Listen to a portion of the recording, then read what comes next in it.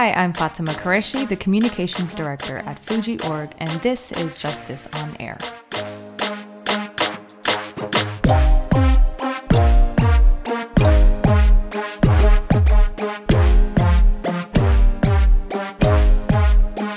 In this show, we bring you first-hand interviews and discussions with prominent and passionate people, where we deep dive into current issues which affect us all.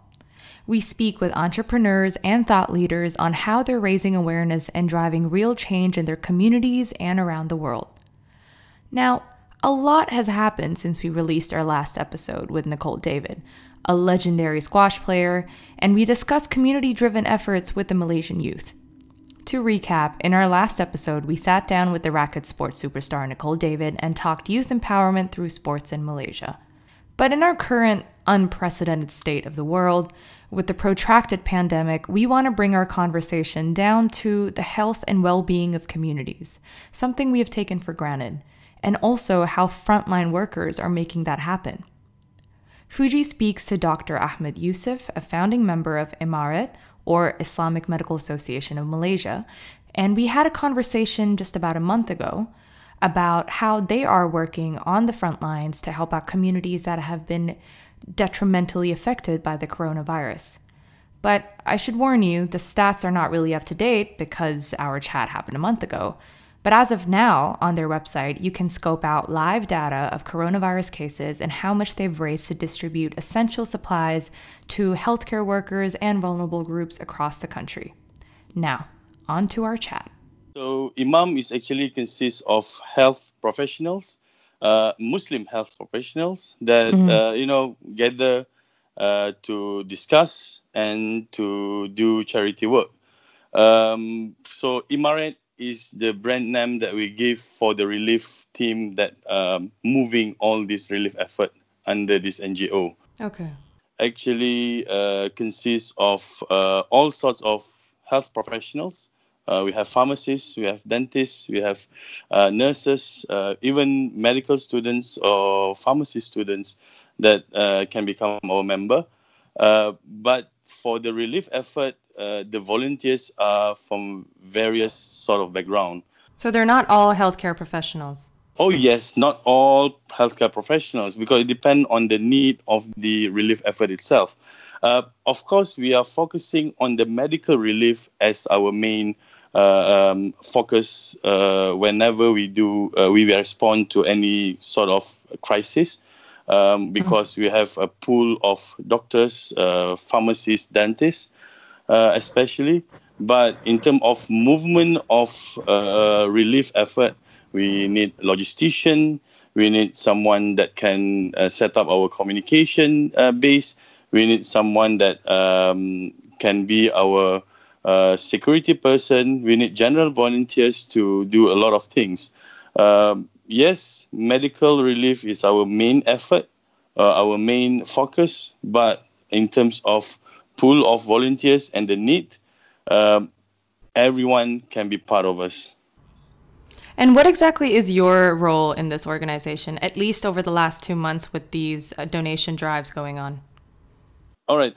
In the NGO, I'm the general treasurer, but in the relief effort, I'm usually handling the logistics. Other than the finance, I'm handling the logistics for any kind of relief effort. So, for example, in the past 2 months, in this COVID-19 crisis in all over the world, particularly in Malaysia, IMARET is helping the health institutions and health facilities to supply or to match the need for the PPEs, personal protective equipments. So my role would be to arrange the distributions and also to arrange the transporters. I myself will do some of the distributions, but we have a pool of maybe more than 10 transporters to do distribution all over Malaysia. And in your live reporting on IMARET's website, it says that you've raised over 2 million ringgits. Is that correct? Yes, almost 3 million exactly as of today. And to over 10 states as well. I mean, that's like a huge amount, knowing that, a lot of people would be involved in trying to contribute to your initiative. I mean, was this Emirates' key outcome in the first place, or have you surpassed your objectives? For the any kind of relief effort, we keep our objectives open because we never know when the crisis will end. But in terms of COVID-19 per se, I think we have surpassed the initial objective for the acute phase because when we started this effort, we expect public donations and corporate funders. Usually, public donation will be the main income for this kind of relief effort. But along the way, we have key figures in social media that are willing to help us to spearhead the fundraising through their platform. For example, we have Vivi Yusuf from Fashion Valet.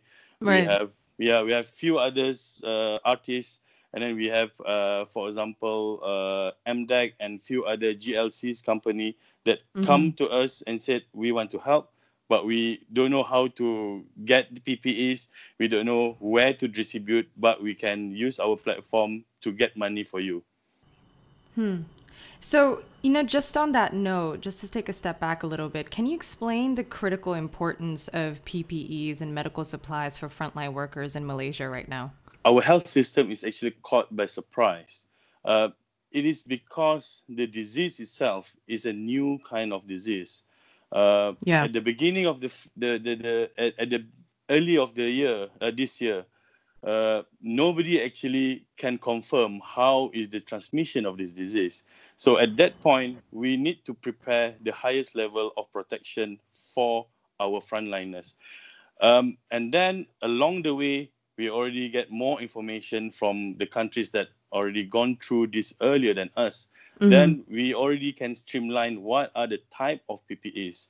Now, when we already passed the first few weeks, I can say first few weeks, that the PPEs has dropped tremendously. The stock of PPEs has dropped tremendously in our country itself, in our healthcare system. If you want to imagine why the PPEs are really needed, uh, every time the front or a single frontliner wears the PPE, it's not for the whole day or for 2 days. It's not like your clothes or your scrubs that you can wash and reuse.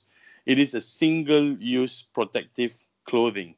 So once you wear it for a few hours, then you need to change for the new one. You need to throw away what you have worn earlier. So that's why the need of the PPEs is not only a one-time basis, but it's a prolonged need. The COVID-19 is so unique that it is spread through aerosolized droplets. Right. So whenever we want to test, people talking about doing sampling or doing screening for COVID-19, we will touch the inner surface of the nose throughout back at the back of the nose.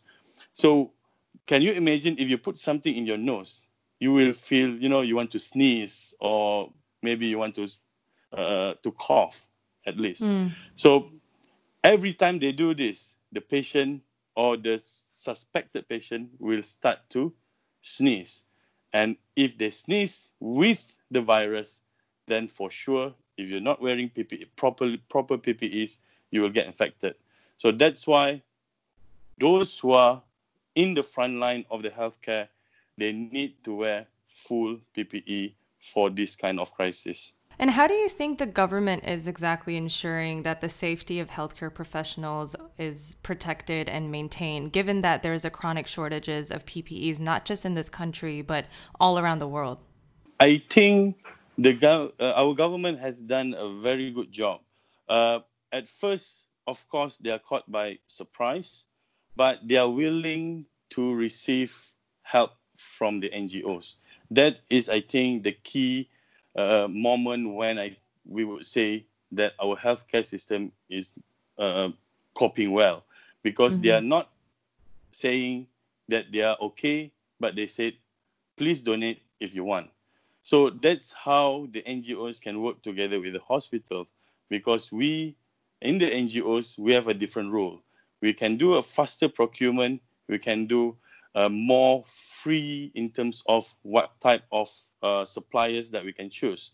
Because if you understand how the government works, they need to have a more details and prolonged process in terms of procurement of new things, shipment and distribution. But the NGOs can help in terms of we can do fast procurement because we pay cash. We can do fast distribution because we have a lot of volunteers to help. So you're saying that you're also doing this in collaboration with other nonprofits, organizations, and volunteers.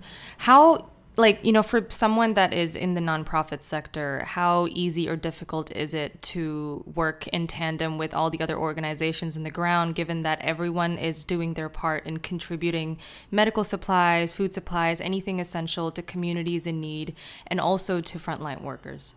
All of us have different role in terms of responding to any kind of crisis.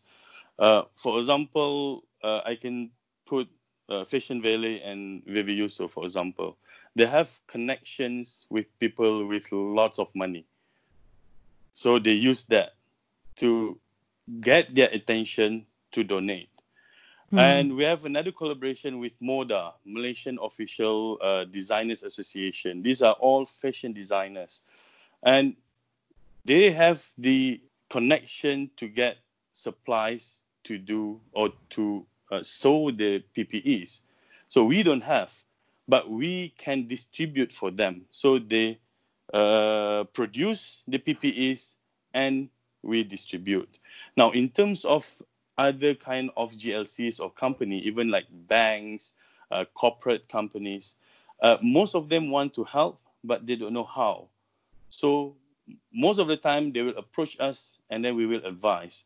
And most of the time we will provide the platform on the ground to distribute and purchase. They usually will provide with the funding to make things happen.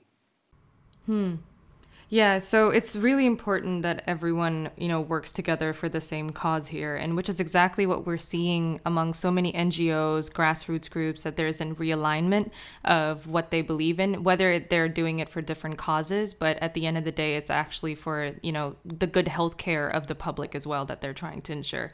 So when it comes to the healthcare, when it comes to, you mentioned detecting, screening, and testing COVID-19 positive cases, to what extent is Malaysia effective so far in curbing the spread of the pandemic? And do you think that this will actually keep up in the near future to, once and for all end this crisis? In all district in Malaysia, we have our district health office. So district health office is the command center for any kind of health related crisis or health related problem or issues. In terms of containing the COVID-19 or fighting the COVID-19, what we do the best is actually coordinating the zones according to the district and later on according to the states. So, for example, now we can pinpoint where is the district that with high cases. So we put it in red zone, or we call it a red zone. And then we have a yellow zone and green zone. So by doing this, the public will know that where is the places that they need to avoid after the PKP or the MCO has ended. Where is the places where they can at least, go to the groceries and do their own daily activities. So with this, I think moving forward, if all the health authorities in each district can do their own zoning and can do their own containment within their own district and later on within the states, that I think moving forward we will have a better chance, or we'll have a very good chance to fight this and to end this crisis. Like I said, to start with, the baseline of our healthcare system in Malaysia is already good enough in terms of the structure, but what we need to do now is focusing on our effort in the designated area where there is a yellow zone or a red zone. And for us, the NGOs, this is how we can streamline our resources. We can put more resources for the red zones and the yellow zone, for example, and for the green zone, we'll do less effort to them because we know that they are in a good hand. When you say that the healthcare system is still pretty sufficient and it's enough to help, the initial number of cases that were rolling in, I also want to bring your attention to, the last 2 months, there have been lots of xenophobic and obviously a little racist rhetoric against migrants and refugees, especially since, I'm sure since the Tabligh gathering that happened in Sri Petaling. So people have been going off the tangent online, talking about Rohingya refugees. And over the last 2 weeks, there have been raids in foreign worker enclaves where authorities have actually detained many migrants in fear of infection clusters. So, when you say that it's important that everybody gets the right to testing. It is everyone's right. We all have to make sure that each and every one of us are cleared of this, very deadly virus. But if these moves and actions by the government, they continue and we still see this sentiment growing, in your view, will this discourage foreign nationals and migrants to step forward for testing? And how will this endanger Malaysia? This is very emotional issues for me, myself. And of course, in Emaret, because from the first week of the MCO, or maybe the first day of MCO, Emaret is one of the NGOs, medical-related NGOs, that have been called by the Ministry of Health to help them containing or controlling the spreading of COVID-19 towards the Rohingya and the refugees in Malaysia, because not many NGOs are handling or doing projects with the refugees before the crisis. So they know that they need the NGOs' help to at least educate the refugees. And for Emaret particularly, we are handling a lot of Rohingyas project before this. So like I said, it's a very emotional issues when all this hate speech and also xenophobic issues happening in the past few weeks or months. Now, at the moment, during the epidemic in Malaysia, all will get the right to get screened and to get sampling. The Ministry of Health will screen everyone in that designated area. For example, if these refugees or migrants are suspected to be in close contact, they will do the screening on them. In the enhanced MCO area, for example, in Selayang or in Masjid India before this, everyone will get screened, regardless of their status, regardless of their documentations. Now, what happened after that is actually beyond the Ministry of Health control. We have heard news that after the end of the EMCO, some of these communities have been raided and detained. And I can assure you, these are not involving registered refugees. These are involving actually the workers or workers without permit or workers without proper documentations. So they do this because they already know during the screening process, these people exist in this area. So once the Minister of Health personnel move out from that area, the security personnel come in to do their work or to do their job. So in terms of in the future, I'm sure this will be a challenge for the Ministry of Health and, of course, for the NGOs that handling the refugees, because this will put a stigma that if I go to screen myself, they will know that I'm here and they will do something about me after this. So I hope the authorities are thinking about this.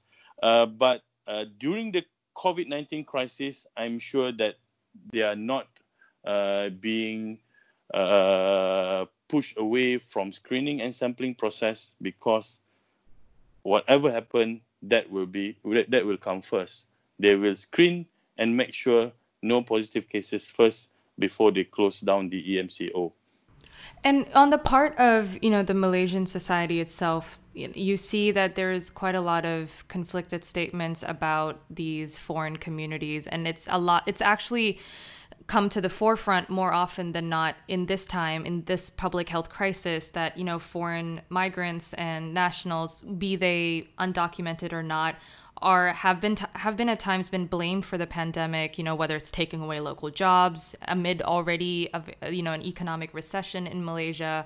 And while we understand that, legally speaking, they may not have, quote unquote, a place in this country, why do you think it's still important for us to make sure to, do away with this for now and just see people in their, just one-on-one ways, that's saying that, okay, we still need to make sure that we're all healthy and safe in this time. We cannot deport or detain them because conditions could get worse for those people.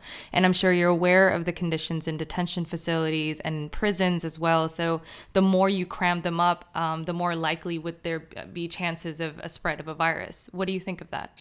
I agree with you in terms of, at this crisis, we can't really say that one particular community is the cause of this, because, it is not the time for that. But I think, from my personal opinion, the MCOs indirectly has made people have more time to do things on screen. Right. They think about all these bad things, why it had happened, because they have nothing else to do. That's a good point. Yes, I believe so. That's why if you look in the social media, very, very minimal NGOs that has come out with a response to defend the refugees or defend the migrants, because all the NGOs are very busy doing things. All this issue will come down after this. Once people start working, once people start go to school, go to work, all this will pass.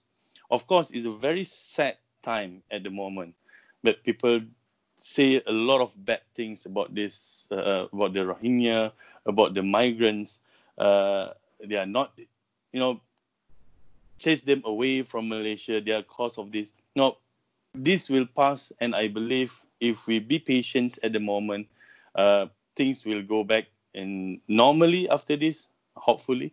But I agree with you that the fault is not, the blaming games is not. This is not the time for this, because if you have one person, regardless of the background or the race or the nationalities, if they are infected, they are still human beings, and we still need to be responsible to make everyone healthy. What would it take for all of us to see an end to this health crisis? What should be, as in, what is the responsibility of each Malaysian citizen right here and right now to show that we have collective solidarity to end this crisis? Like, what are some practical steps? First, we need to get to use with the new norm. Avoid crowded places, not only during this MCO period. Once you end the MCO period, we need to continue having all this, high hygiene awareness, go to less crowded people, do more online meeting than face-to-face meeting, less visits to crowded area. So all this need to be instilled in all of us, all of the citizens, or all of human being in Malaysia, in order for us to, fight this and solve this crisis in the long run. So it's not all about following the orders of the MCO. We need to be clean. We need to be responsible in the long run for this to end totally. I think that was a really good bottom line message for everyone out there. But I just want to, so everyone can actually follow your work, where can we find Imarat's fundraising platforms and how can they contribute? We are actively updating our activities and all our fundraising platform in our social media. So you can follow our Facebook, Imam Respond and Relief Team, or you can also follow our Instagram, Imam_my. Imaret underscore MY. Imaret underscore MY for more updates and follow our social media platform. All right. Thank you so much for this conversation. It was very enlightening. And I know that a lot of people need to hear this more than I do. Yes. Thank you very much for reaching out to us.